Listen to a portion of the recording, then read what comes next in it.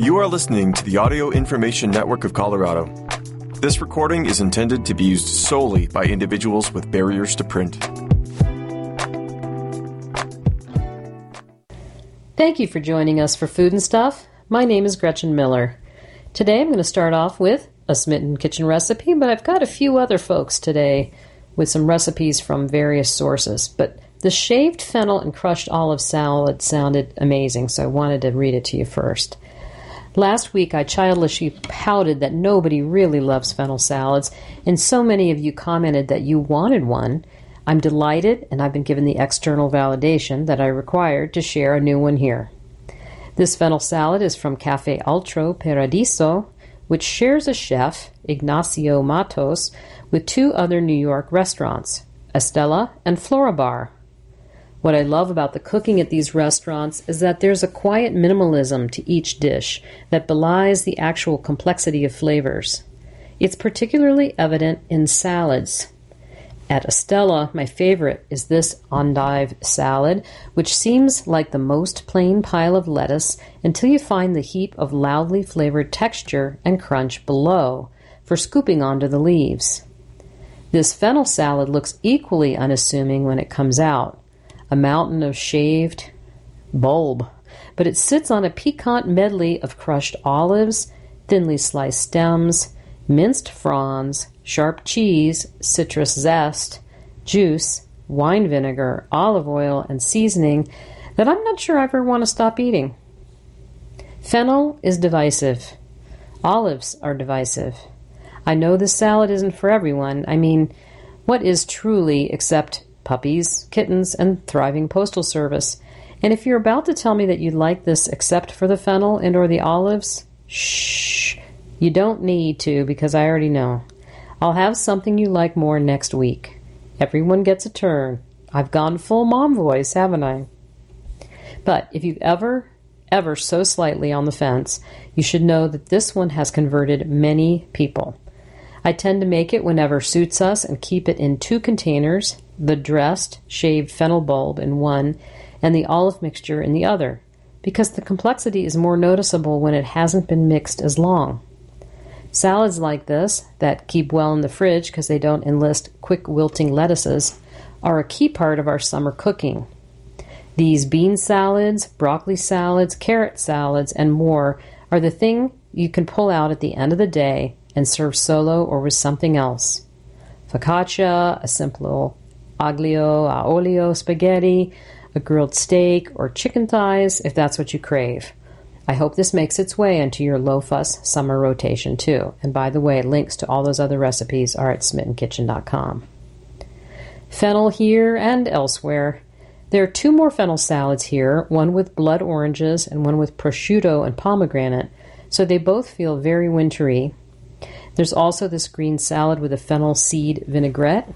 Oh, and also a fennel seed ice cream that I love, even if few others do. Finally, in Smitten Kitchen every day, there's a fennel, pear, celery, and hazelnut salad, which I jokingly call the hater salad because there are so many maligned ingredients in it. I personally think this sounds amazing. So, shaved fennel and crushed olive salad. It serves 4 to 6. It takes 20 minutes, and the source is Cafe Alto Paradiso. You'll need 1 cup of Castelvetrano large green olives. You'll need 2 large fennel bulbs, tough outer leaves discarded, bulbs, stems, and fronds separated. 1/4 cup of olive oil, 2 tablespoons of white wine or champagne vinegar, finely grated orange zest from most of 1 orange, 1 teaspoon, but I never measure, pinch of crushed red pepper flakes, kosher salt, freshly ground black pepper, 1 lemon, 3 ounces of thinly shaved and aged provolone cheese, or another sharp cheese such as pecorino, about 1 cup. Flaky sea salt to finish. Crushed olives with a flat bottom cup, the side of a chef's knife or this ridiculous pounder that I seem to use for everything but meat, and then remove the pit. Coarsely chop olives so that you get big, chunky pieces to add to a medium bowl. Coarsely chop the fennel fronds until you have about a 1/3 cup and add to the bowl.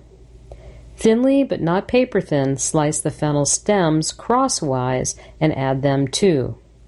Add oil, vinegar, orange zest, and red pepper to the bowl, season with kosher salt and black pepper, and then stir to evenly combine.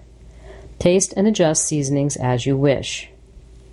Halve the fennel bulbs lengthwise, and then using a mandolin or your exceptional knife skills, very thinly shave fennel crosswise. Transfer fennel to a second larger bowl.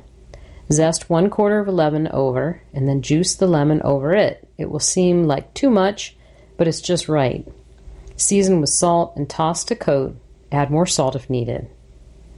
To serve, spread the olive oil mixture on a big plate, top with cheese, arrange shaved fennel over, hiding the olives, and then season with flaky sea salt.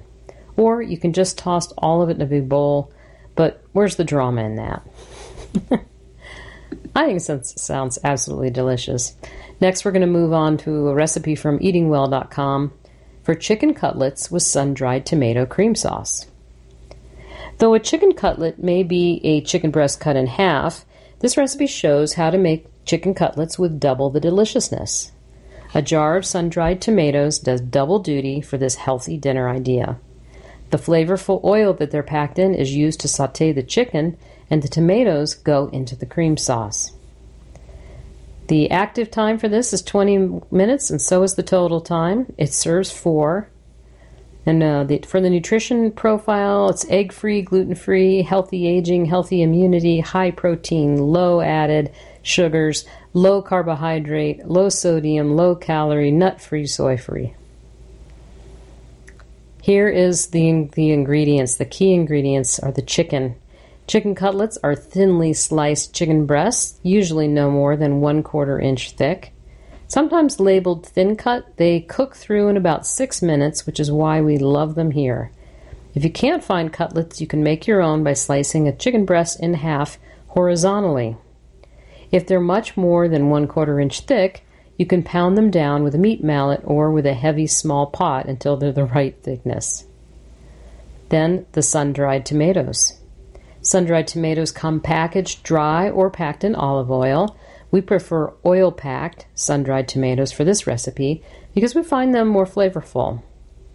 To save on time and ingredients, we use some of the oil from the jar to make the sauce, which adds even more flavor to the dish.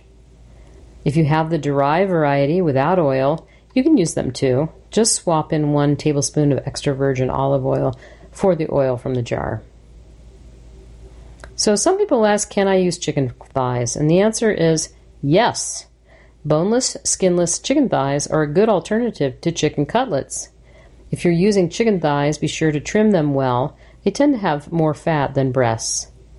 Chicken thighs typically don't come thin cut, so you can pound them with a meat mallet or a small heavy pot to make them thinner, or just cook them a little bit longer on each side until an instant read thermometer inserted into the thickest part registers 165 degrees Fahrenheit. So what to serve with sun-dried tomato chicken cutlets? These saucy sun-dried tomato chicken cutlets go with just about anything. For a low-carb meal, serve them over zucchini noodles or cooked spaghetti squash. They're great served over whole wheat spaghetti or orzo as well. Brown rice or farro would be a welcome addition, as would a toasted slice of crusty bread to sop up any leftover sauce. Here are the ingredients. You'll need 1 pound of chicken cutlets, 1/4 teaspoon of salt, divided, 1/4 teaspoon of ground pepper, divided, 1/2 cup of slivered, oil-packed, sun-dried tomatoes, plus 1 tablespoon oil from the jar, 1/2 cup of finely chopped shallots, 1/2 cup of dry white wine, 1/2 cup of heavy cream, 2 tablespoons of chopped fresh parsley. Here are the directions. First, you're going to sprinkle the chicken with 1/8 teaspoon each of salt and pepper, and then heat sun-dried tomato oil in a large skillet over medium heat. Add the chicken and cook, turning once until browned and an instant read thermometer inserted into the thickest part registers 165 degrees Fahrenheit. It'll be about 6 minutes total. And then please transfer to a plate. For step 2, you're going to add the sun-dried tomatoes and shallots to the pan. Cook, stirring for 1 minute, and then increase the heat to high and add wine. Cook, scraping up any brown bits until the liquid has mostly evaporated, about 2 minutes. Reduce heat to medium and stir in the cream and the accumulated juices from the chicken and the remaining 1/8 teaspoon of each of salt and pepper, and then simmer for 2 minutes. Return the chicken to the pan and turn to coat with a sauce. Serve the chicken topped with the sauce and parsley. So, as far as the nutrition facts, the serving size for this is 3 ounces of chicken and 1/4 cup of sauce. It also has 324 calories per serving. So next we're going to move on to a recipe from Goop.com for herbed beef tenderloin and citrus creme fraiche. Now this might be something that might show up on your holiday table if you're not a vegetarian, and it sounded also really good. This festive holiday recipe is equally delicious served warm or at room temperature, and it's the perfect dish to make ahead. I especially love the zippy horseradish creme fraiche with the earthy vegetables and the tender cut of beef. A tip for this can be made up to 1 day ahead. Just wait to slice until serving. This serves 6 to 8. You'll need 1 4 to 6 pound center cut beef tenderloin tied off, 4 cloves of garlic, 2 sprigs of fresh rosemary, 2 sprigs of fresh oregano or thyme, 1/2 teaspoon of ground cumin, sea salt and freshly cracked pepper to taste, 1/4 cup of extra virgin olive oil, and for the horseradish creme fraiche, you'll need 8 ounces of creme fraiche, 1/4 cup of prepared horseradish, orange and lemon zest to taste, sea salt and freshly cracked pepper to taste. First, you're going to preheat the oven to 275 degrees Fahrenheit and tie the tenderloin off with a kitchen twine. The butcher will do this for you by request. Number 2, make a paste from the garlic with a mortar and pestle, or smash the back of a knife and place in a small bowl. Finely chop the herbs into the garlic paste. Add the cumin, sea salt, and freshly cracked pepper and combine. Then mix in the olive oil. Slather the beef tenderloin with the garlic and herb paste and allow the beef to rest at room temperature for at least 20 minutes. You can marinate the beef for up to 8 hours. Next, you're going to sear all sides of the beef in a pan. I like to use a cast iron skillet. Do this on the stove top to seal in the flavor and juices. Once it's browned on all sides, it'll be about 2 to 3 minutes per side. Transfer the tenderloin to the oven and roast for 25 to 40 minutes. Pull the beef out when the meat thermometer reads 120 degrees Fahrenheit. I check it at 25 minutes. While the beef is cooking, you're going to make the horseradish creme fraiche. Place the creme fraiche and horseradish in a small bowl and whisk in the orange and lemon zest and season with salt and freshly cracked pepper. Store in the fridge until ready to serve. This can be made up to 8 hours in advance. And number 5, allow the beef to rest for 10 to 15 minutes before slicing and serve with the horseradish creme fraiche. Yum! Our next recipe is going to be for citrus braised beets and, wait for it, spiced yogurt. That sounds pretty incredible. This is from Goop.com. Beets aren't for everyone, but this recipe will convert the haters out there.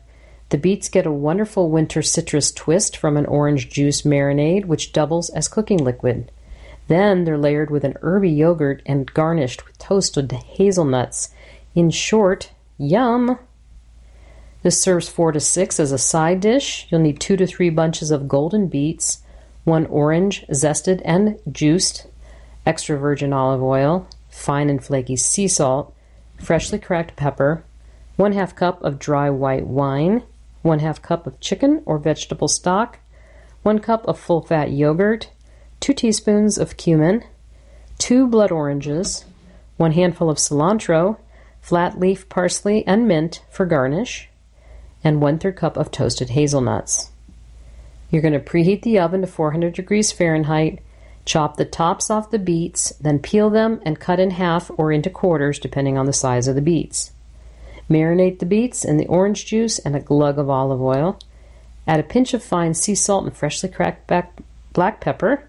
Set aside for at least 15 minutes. Next, you're going to heat a cast iron skillet, then add the beets, white wine, chicken stock, and another small pinch of sea salt. Reduce the liquid by half and place the pan in the oven for 10 to 20 minutes. Place the yogurt in a small bowl and stir in the orange zest, cumin, and a pinch of salt. Using a paring knife, cut away the rind from the blood oranges and slice them into wheels. Set aside until plating. Remove the beets from the oven, and then on a serving platter, add a big swipe of the yogurt and place the beets over the yogurt and nestle in the orange wheels. Garnish with flaky sea salt, leaves of fresh herbs, and toasted hazelnuts. So this was originally featured in a chef's pre-dinner strategy, from appetizers to an easy beauty routine.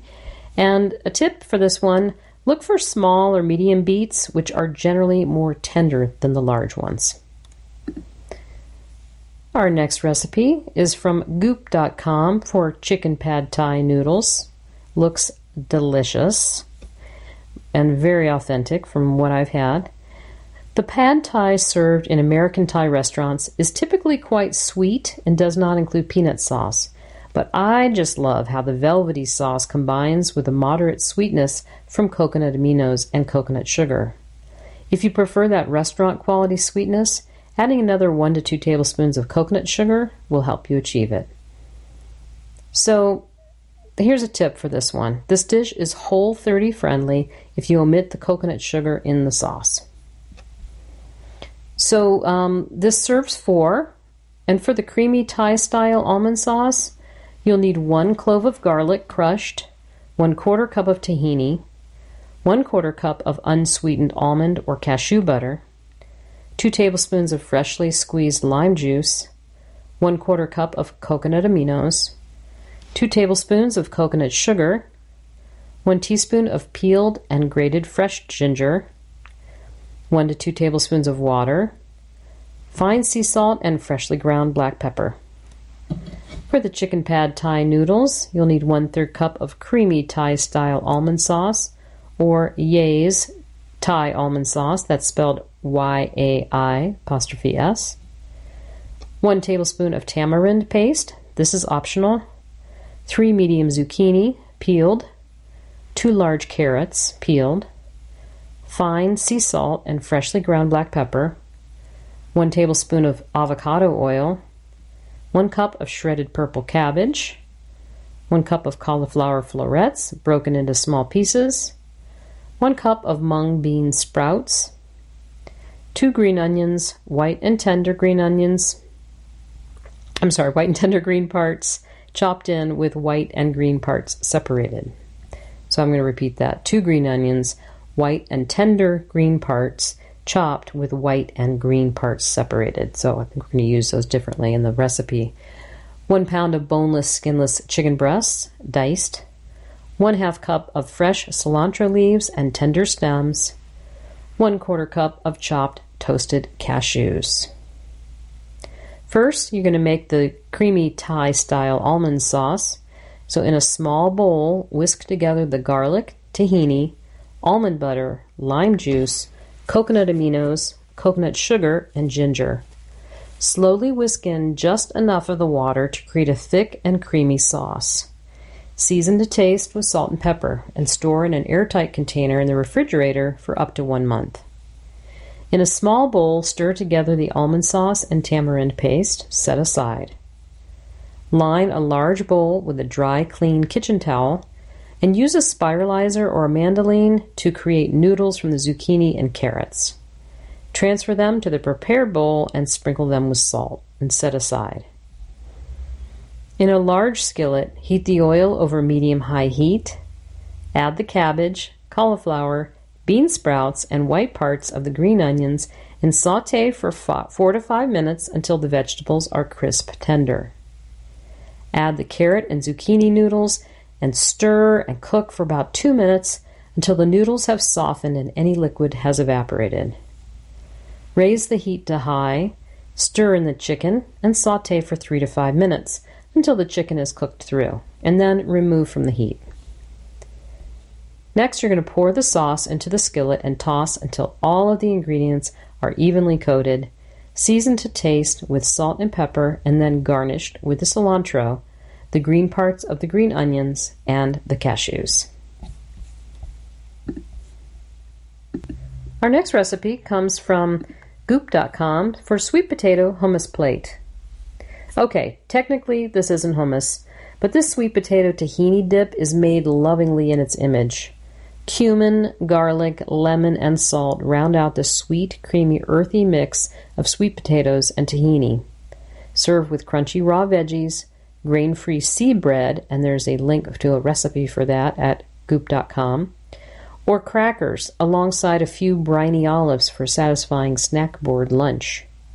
Tip on this one, try this recipe with any roasted starchy orange vegetable like carrots or butternut squash. Sounds amazing. This serves 2. For the hummus, you'll need 1 medium sweet potato, 1 tablespoon of tahini, juice of a half a lemon, 1 clove of garlic, grated, 1/4 teaspoon cumin, salt to taste, extra virgin olive oil, and za'atar. That's optional. To serve, you'll need fresh veggies like cucumbers, radishes, or endives, grain-free seed bread or gluten-free crackers, and castelvetrano. I hope I'm saying that right. Olives, those really dark green ones. Love those. So first you're going to roast the sweet potato, and this can be done the night before. Preheat your oven to 400 degrees Fahrenheit. Prick the sweet potato in several places with a fork and place on a rack in the oven. Put a baking tray at the bottom of the oven to catch any juices that ooze out, and cook for 40 minutes. Let cool completely, and then spoon the cooked sweet potato out of its skin into a small mixing bowl.